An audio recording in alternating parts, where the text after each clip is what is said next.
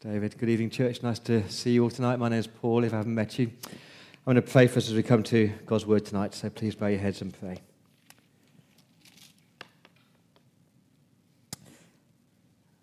Oh, Lord God, how good it is to gather under your Word, which is living and active and sharper than a double-edged sword. Lord, please give us eyes to see wonderful truths, ears to hear them clearly. Lord, please give us minds to understand and wills which are longing to live obedient lives. Spirit, have your way here tonight as your word goes out. In Jesus' name, amen. I've got a very simple question tonight. The God of the ages. Here's the question. Do you believe the God of the ages is a God of blessing? Think about it. Do you believe that the God of the ages, your God, is a God who longs to shower you with blessings? The Lord Jesus said it in John 20, "Blessed are those who have not seen but believe." What he's saying there is blessed are the people who haven't actually seen the physical body of the Lord Jesus. We haven't touched his hands or his side like Thomas did, but we do believe. So we trust that Jesus is the Son of God. We trust he died for our sins. We trust the tomb was empty. And according to God's word, we're blessed. Blessed are those. It is Psalm 1, blessed is the one who doesn't walk in the ways of the wicked, but delights in the law of the Lord. Those who devour the word of God. The claim of the Bible is you are blessed. It is Ephesians chapter 1 that in Christ you have every spiritual blessing. If you're here tonight as a believer in Christ, you have that blessing that you are loved by God, chosen by God, redeemed by God, restored by God, adopted by God, that you have the Holy Spirit indwelling you. They're all the blessings that you get to enjoy in Christ. It's the Beatitudes.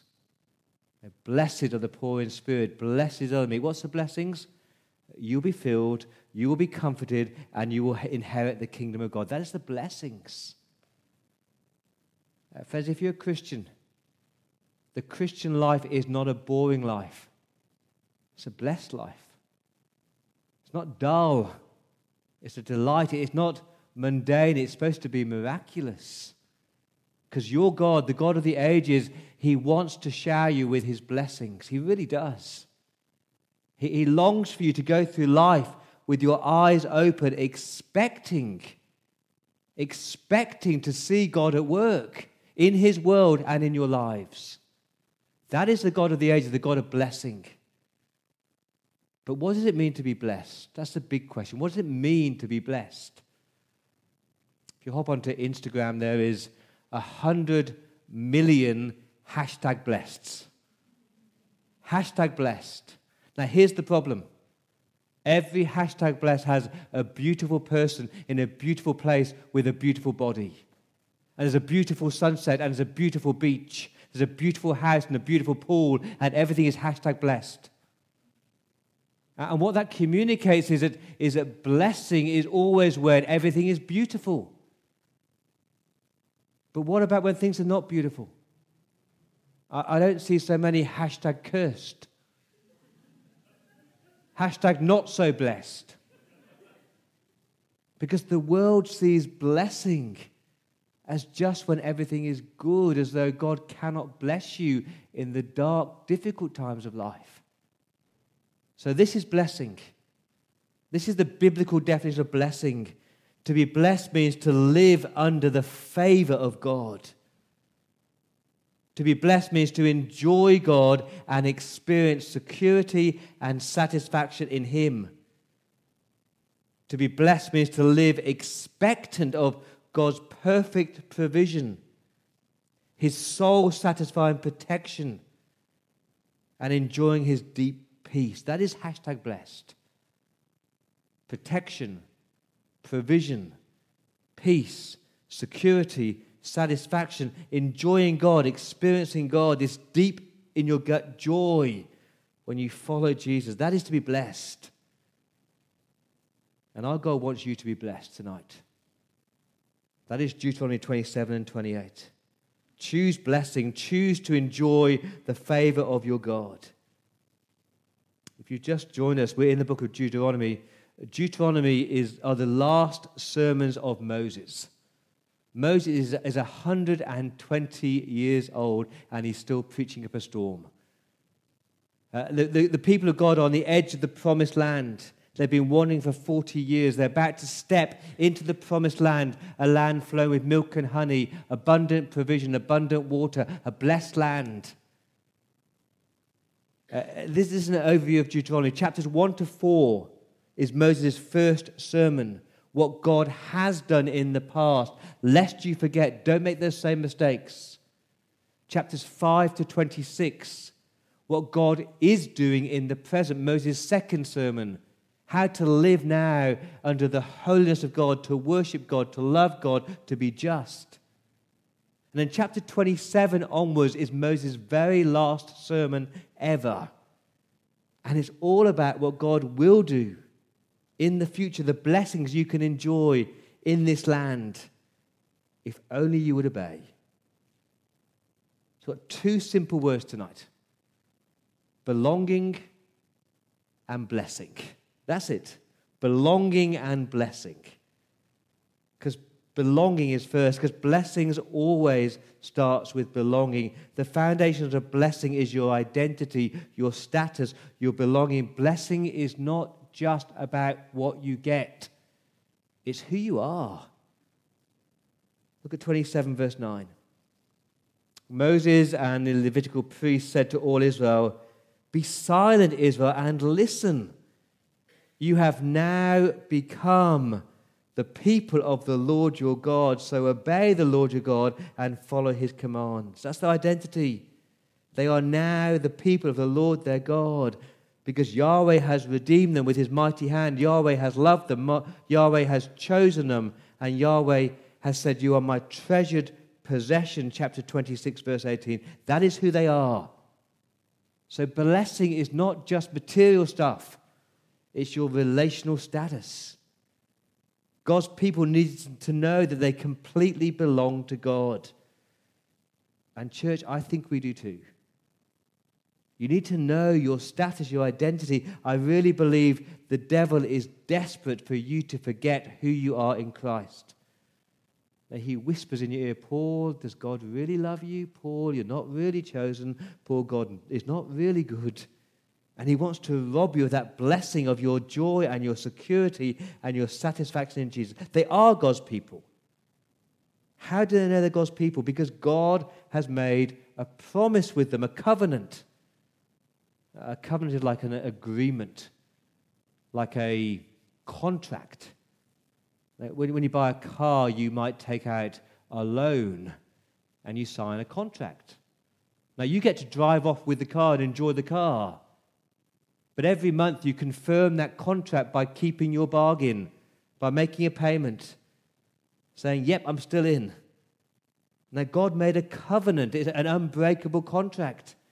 He made one back in Eden with Adam and Eve. "Obey me, you'll be in the garden. Disobey me, out the garden." He made with Abraham, with Isaac and Jacob, a people, a land, and a blessing. But every time he makes a covenant, there's always these terms and conditions. You ever bought an Apple product? And you get these massive terms and conditions that no one ever bothers to read, and you all scroll down and just say, "I accept." You haven't got a clue what you've accepted. Now with God, I love this about God. There's just one terms and conditions. Just one. Just one word. Here it is. Obey. That's it. That's all he asks us to do, is to obey. 27 verse 1, keep all the commands. 27 verse 10, obey the Lord your God and follow his. That's all he wants us to do. Live my way, do the right thing, obey my word. You could say belonging means obedience. You can't claim to belong to God if you refuse to obey him. Like a child who claims to love their parents but has no intention of doing what they ask. Now, I love this about God. God wants to make life as easy as possible for his people. And so he gives us these two signs. It's called the word and it's called worship. There's bizarre verses in chapter 27, verse 2. When you've crossed the Jordan into the land the Lord your God has given you, set up some large stones and coat them with plaster or limestone. All the buildings in Jericho were covered in limestone. Plaster them, and verse 3, write on them all the words of this law. I think we're supposed to imagine kind of a Stonehenge. All these massive stones covered with the word of the Lord. Now, what is this words of the law, verse 3? What are they supposed to write down? It could be the Ten Commandments. That would be easy. It could be the blessings and curses of chapter 28. That would be a bit more difficult. I think he's asking them to write down the whole of the law, the whole of Deuteronomy. And just before you think that's not possible, in the British Museum there's actually one stone, one plaster-covered stone. It's got 8,000 words on that one stone. It is possible. And we're supposed to imagine the people of God writing out these laws on these stones by hand. Can you imagine that? There's no computers, no cut and paste, no scanners, no printers. They sat down and they scribed word for word all the words of the law. And I reckon that's a lost art today. Now, with computers, we never handwrite anything. But when you write it by hand, it sticks up here in your mind. 27 verse 8, and you shall write very clearly all the words of the Lord on these stones. They are visible, they are available. Every time you see these stones, you're supposed to say, that's right, this is who God is, this is what God wants from me, this is who I am, this is what God's promised me, these are the blessings, these are the curses. So if you belong, listen to the word of God. That's the word used in verse 9 rather. Be silent, Israel, and listen. That is the attitude of God's people, sitting humbly under his word, listening to God. I want to add, don't argue with God. Don't add to God's word. Don't arrogantly think you know better than God. Tremble before his word, because without obedience there is no blessing, but for obedience you need to sit humbly under the word of God. The belonging to God is going to mean that you will cherish his word, that you will devour his word, you'll memorize his word, you'll know how he wants you to live. I remember as a new Christian 30 years ago, those first 2 years as a Christian were so wonderful. And I devoured the word of God. And I had journals, I scribbled in margins, I had more highlighted colors you could ever imagine. And I have to say, I don't regret a single moment of that. Because I was growing in my knowledge of God, and I was walking so intimately with God, and I was experiencing his blessings, this joy, this peace, this provision, this protection. I want to say, church, it's impossible to obey God if you've never spent time in his word. So how are you going with that? Maybe that's one reason why we're not experiencing the blessings of God like we could or we should, because we're just not sitting at his feet and listening to his word. It's about word, it's about worship. God says, set up stones for the word and set up altars for worship. Verse 5, build an altar to the Lord your God, altar of stones. Verse 6, build these altars and there offer burnt offerings. So you approach God with reverence and awe, and you offer a sacrifice for the atonement for your sins. Verse 7, you sacrifice fellowship offerings as an expression of your joy. This is a picture of worship.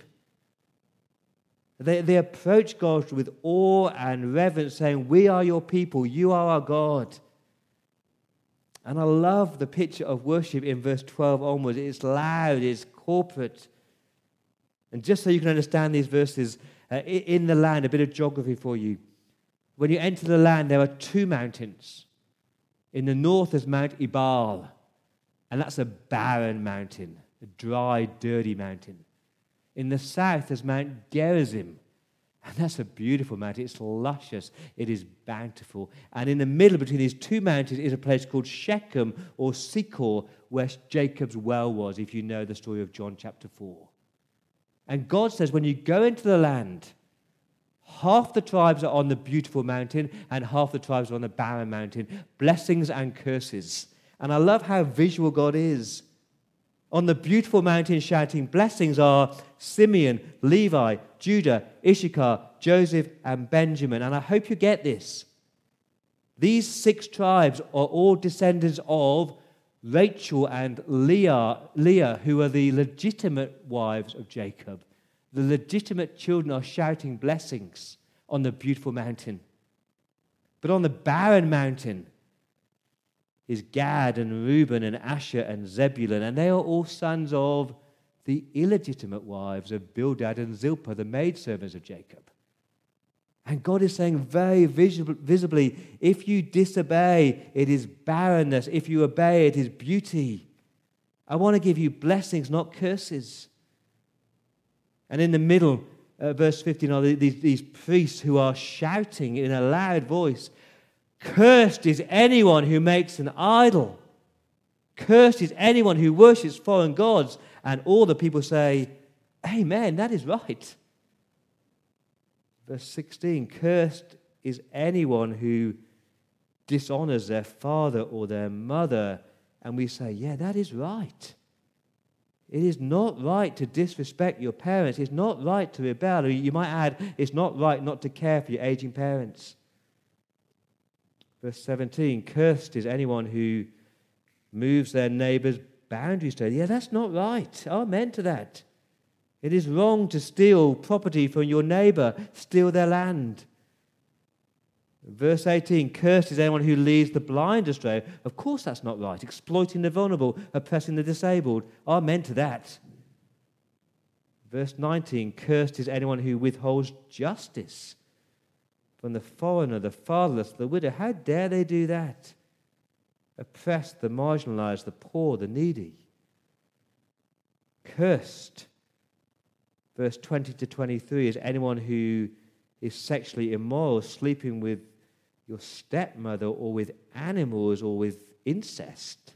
That is not right. Cursed, verse 24, is those who murder. And you read these lists of curses and we hear all these terrible sins and we want to say, yes, amen to that. That's the phrase. And all the people say, amen. And it struck me this week that in the evangelical world, we love that phrase. And all the people say, amen. But I've only ever heard it used of a positive thing. You know, the worship leader says, just to remind you, church, that God will never leave you and God will never forsake you. And all the people say, amen. But when was the last time someone stood up and said, cursed are those of us who do the wrong thing? Cursed of those of us who commit horrible sins. And all the people say, that is right. And it is right. It is right. Because our God would not be good and would not be glorious if he allowed wrongdoing to go unpunished. If you claim to belong to the Lord Jesus Christ, you've got to know what is right and what is wrong. And when the word of God is read, you should be saying amen to that. And when Ephesians is read, it always gets me every single time. Get rid of bitterness and get rid of anger and get rid of hatred and get rid of malice. Say, yeah, that is right. They're things I struggle with. It's the heart of God. His people belong to him. He wants them to be blessed. But there's a very important word. One small word. It's got 2 letters, I and F. If. See that word, 28 verse 1? If you fully obey the Lord your God, then you'll be blessed. If only, Israel, you would do the right thing. If only you would walk in my ways. I'm longing to bless you. However, verse 15 of chapter 28, if you don't do it, then you'll be cursed. So friends, here's chapter 28 in a nutshell. It is blessings or it's curses for those who belong. It's blessings or it's curses. And God says, you choose. It's your choice. And God is like a parent who lets their children own their mistakes. He doesn't wrap them in cotton wool. He allows them to live with the consequence. That is good parenting. And God says, okay, Israel, do you want to be blessed or do you want to be cursed? You choose. Because I hope you know that God is good at doing both. If you want blessings, and God wants you to have blessings, if you want blessing, a simple term and condition is that obey. Just obey. 28 verse 1, if you fully obey the Lord your God and carefully follow, if you walk carefully in his ways, now here's the blessing. It is so beautiful. God says to his people, I will set you high above all the nations on earth. He's saying to Israel, amongst all the people, you'll be seen as this glorious, precious people. They'll say, wow, look at them. I want to be like them. That's the blessing. Love verse 2 of chapter 28. Look at it with me. All these blessings will come on you. The word there is will jump on you. It's like you can't escape blessing. We're supposed to have a picture of a torrential downpour. Have you ever been a torrential downpour and there's no umbrellas anywhere and you can't help but get wet? That's the picture here. If you obey, you can't help but be blessed by God. He wants to shower you with blessings. In verse 2, they'll come on you and they will accompany you, or the actual word there is overtake you. That's the way it's translated in verse 15. God's blessings will overtake you. I love that. He's saying you can't outrun the blessings of God. Remember Psalm 23? And God says, goodness and mercy will follow you all the days of your life. And our modern song says, your goodness is running after, it's running after me. That's the picture here. God's blessings are running after us and running after us and chasing after us if only we would obey. An outpouring of blessings for God's people. Verse 3, they'll be blessed in the city and in the country. Verse 4, God will bless their family and their crops and their herbs. Verse 5, he'll bless their food. Verse 6, he'll bless them when they come in and when they go out. Wherever they are, they'll be blessed by God. If they obey, verse 7, he'll bless them with victory in battle.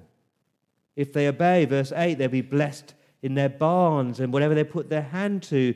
Verse 10, if they obey, then all the peoples on earth will see that you're called by the name of the Lord and they will fear you, they'll revere you, they'll be in awe of you, they'll respect you. Verse 11, if they obey, the Lord will grant them abundant prosperity, crops, children, and cattle. Verse 12, if they obey, God will open up the heavens and send rain and they'll have a bumper harvest and economic success. It's this picture of fruitfulness and productivity and reputational blessing, and that's what God longs for his people. The tone of chapter 28 is a father who loves his kids so much, he just wants them to be content and successful and overflowing with blessing. If only they'd obey. So when God's people obey, they're just dripping with all these blessings. But the next word, verse 15, is a horrible word. But, literally, but. We turn a negative corner. If you don't obey, if you choose to ignore God, I don't want you to do this, Israelites, please. I don't want to curse you. Please listen. But I will. If you don't obey, then verses 15 to 19 are the exact opposite of verses 1 to 6. Cursed in a city, cursed in the country, etc., etc. Now let me be clear here what that word cursed means. Cursed is not an angry outburst by a bitter person bent on revenge. That is not God. Our God is not vengeful. He is loving. He longs for his children just to wake up and come back to him. He curses them so they will say, this is not right. But these curses are from God. See that verse 20? The Lord will send on you curses. Verse 21, the Lord will plague you with diseases. Verse 22, the Lord will strike you with wasting disease. Verse 24, the Lord will turn the rain of your country into dust and powder. And verse 25, the Lord will cause you to be defeated before your enemies. So all these curses are from the hand of God, who must punish disobedience. Otherwise, he'd be a slack parent. You ever met those parents who say to their kids, anything goes. Do whatever you want. You choose your own adventure in life. Go to bed whenever you want to go to bed. If you want to go to school, go to school. If you don't want to go to school, don't go to school. You just choose. That type of parenting never, ever ends well. You always end up with arrogant, obnoxious, messed up kids. But these curses are from a God who's saying, please, please, please come back to me. And if you read chapter 28, you'll notice the list of curses is actually 4 times longer than a list of blessings. Why is that? Because God knows our hearts. He just wants us to wake up. He says, don't do this. I want to warn you and warn you and warn you. And for God's people, when they enter the land and things started to go badly and they started to suffer disease and defeats, they should have said, oh, that's right, we've ignored God.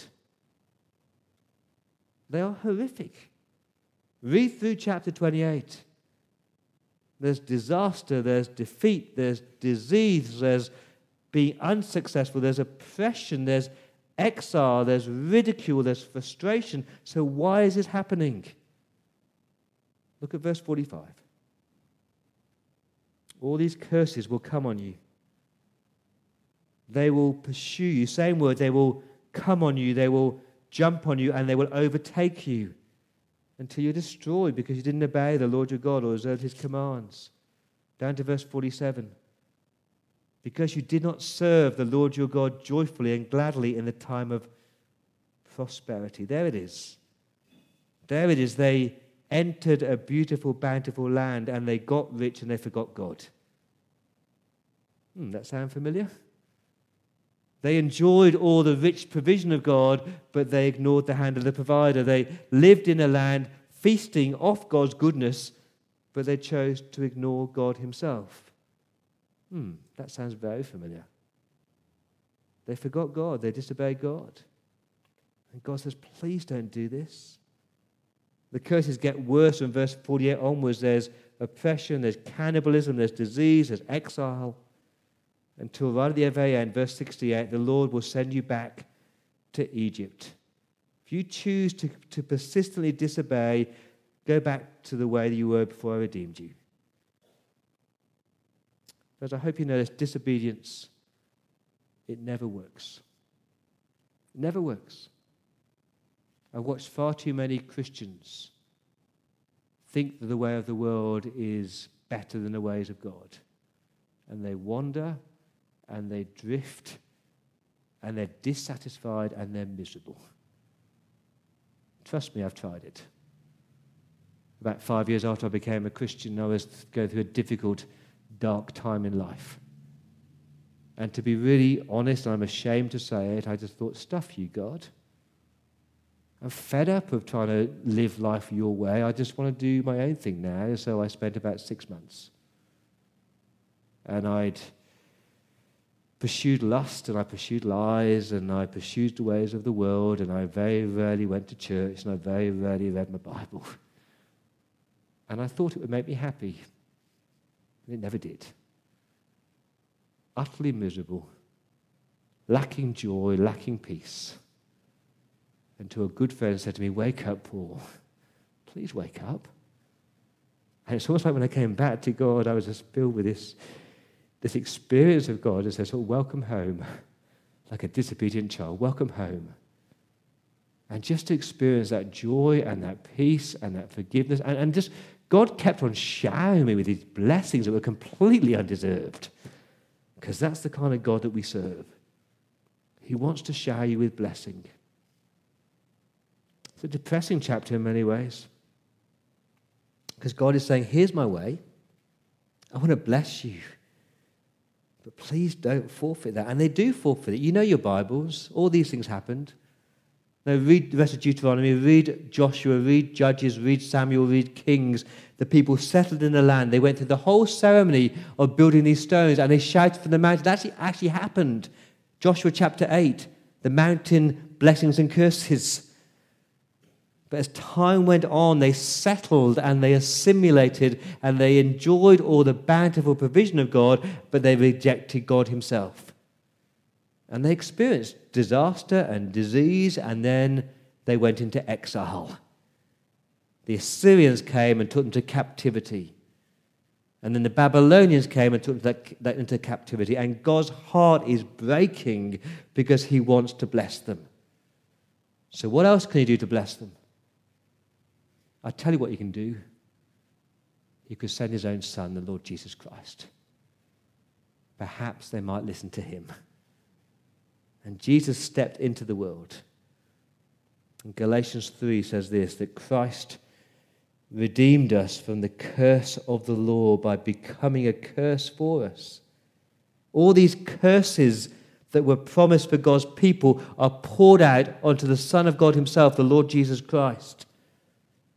And Christ redeemed us in order that the blessings given to Abraham might come to the Gentiles through Christ Jesus, so by faith we, Gentiles, might receive the promise of the Holy Spirit. That is the blessing, that in Christ we've got this seed of joy and this peace and forgiveness. We've been redeemed from the curse of the law. We're not living in fear of disaster and disease anymore because Christ has paid it all. So how do you apply blessings and curses today? It's not dodgy prosperity gospel. It's not, the more good things to do, the more that God will bless you with health and wealth and prosperity. That is wrong theology. Because the flip side of that is if you're not experiencing wealth and health and prosperity, then some horrible people will say, well, it's because you're disobeying God. And that's not always true. Now, sometimes we go through really, really, really hard, difficult times, not because we've disobeyed God in any way. So how do you apply this? I want to say two things, and I'll finish. As Christians today in Christ, we can still experience what I call God's discipline. It's not curses, because Christ has taken that curse for us, but God loves us enough to discipline us. There are consequences sometimes for our disobedience. When we do the wrong thing, like a loving father, he wants us to grow, he wants us to learn, and sometimes he might choose to withhold something from us. We might not experience peace, we might be racked by guilt because God is saying, come back to me, come back to me. And sometimes you do suffer the consequences of sin. Oh, don't mishear me, your sins are forgiven. They're totally forgiven, but you live with some consequences sometimes, broken relationships, hurts and heartache. So as we live the Christian life, you've got to learn to ask that difficult question, am I not experiencing blessings from God because of some disobedience? That's a good question to ask. It's not a simple question, but it's a good question to ask. As a church, sometimes you've got to ask, are we not experiencing the blessings of God? Are we doing something wrong? And many churches are facing decline because Christ is not at the center and the Word of God is not at the center, or there's sin in leadership and they're being disciplined by God. I think that's right today. But remember the heart of God, he wants to bless you. He wants you to enjoy the blessed life. So what does it mean for me and for you to experience blessing today? There are spiritual blessings. In Christ you are chosen, loved, adopted, restored, redeemed, forgiven, indwelt by the Holy Spirit of God. Now, just enjoy all those spiritual blessings every moment of every day. Too many of us are just taking those things for granted. They're the most beautiful truths, that you are a child of God. Yes, you are. But it's more than that. Now, I know, believe me, I know that the full blessings will only be found in heaven. Yes? Only in heaven will you experience all the true blessings of God. But the Christian life is not just spiritual blessings now and everything else good then. You do get to enjoy blessings now, don't you? Open your eyes as you live obedient life. Open your eyes to all the ways that God is showering you blessings every single day. No, he provides for you in ways that you could not ask or imagine. This week I got a phone call from somebody at just the right time who listened to me as I sobbed down the phone at them. And on Wednesday night this week, Sam went in for surgery on Wednesday. Someone turned up at the door with this beautiful meal. That is a blessing from God. So open your eyes to see all the way he provides for you on a daily basis, way before what you deserve or ask for. And open your eyes to the way that he blesses you with protection. He stops you from doing stupid things. He removes someone from your path who will be bad for you. That is a blessing from God. He provides a hedge around you, and he covers you with his angels, and he puts the right people in your path. That is a blessing from God. And as you go through life, sometimes you experience this peace, which is so inexplicable, because by the world standards, you shouldn't be peaceful. You should be scared witless or worrying, but he gives you this peace. That's a blessing from God. So what am I saying, church? I'm saying this, that I fear that for many of us, we are living a second-rate Christian life because we're just thinking about all the blessings then in the future, and you're missing out now. If you're in Christ, yes, of course you have spiritual blessings, amazing blessings. But it's more than that. God wants to chase after you and shower you with protection, with provision, with peace, with comfort, with courage, with kindness. He's going to lavish you. What's the terms and condition? Just obey. Just every moment of every day say, trust and obey. I want to obey you. I want to walk your ways. That's the heart of God. Let me pray.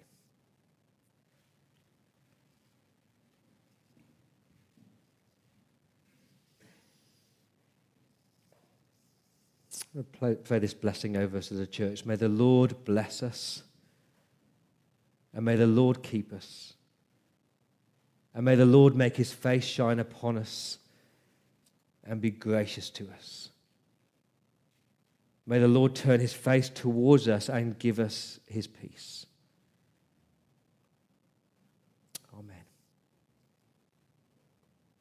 I want to invite you to take a moment now just to sit quietly with God and just think of one blessing he's given you today. Just one blessing he's poured upon you today.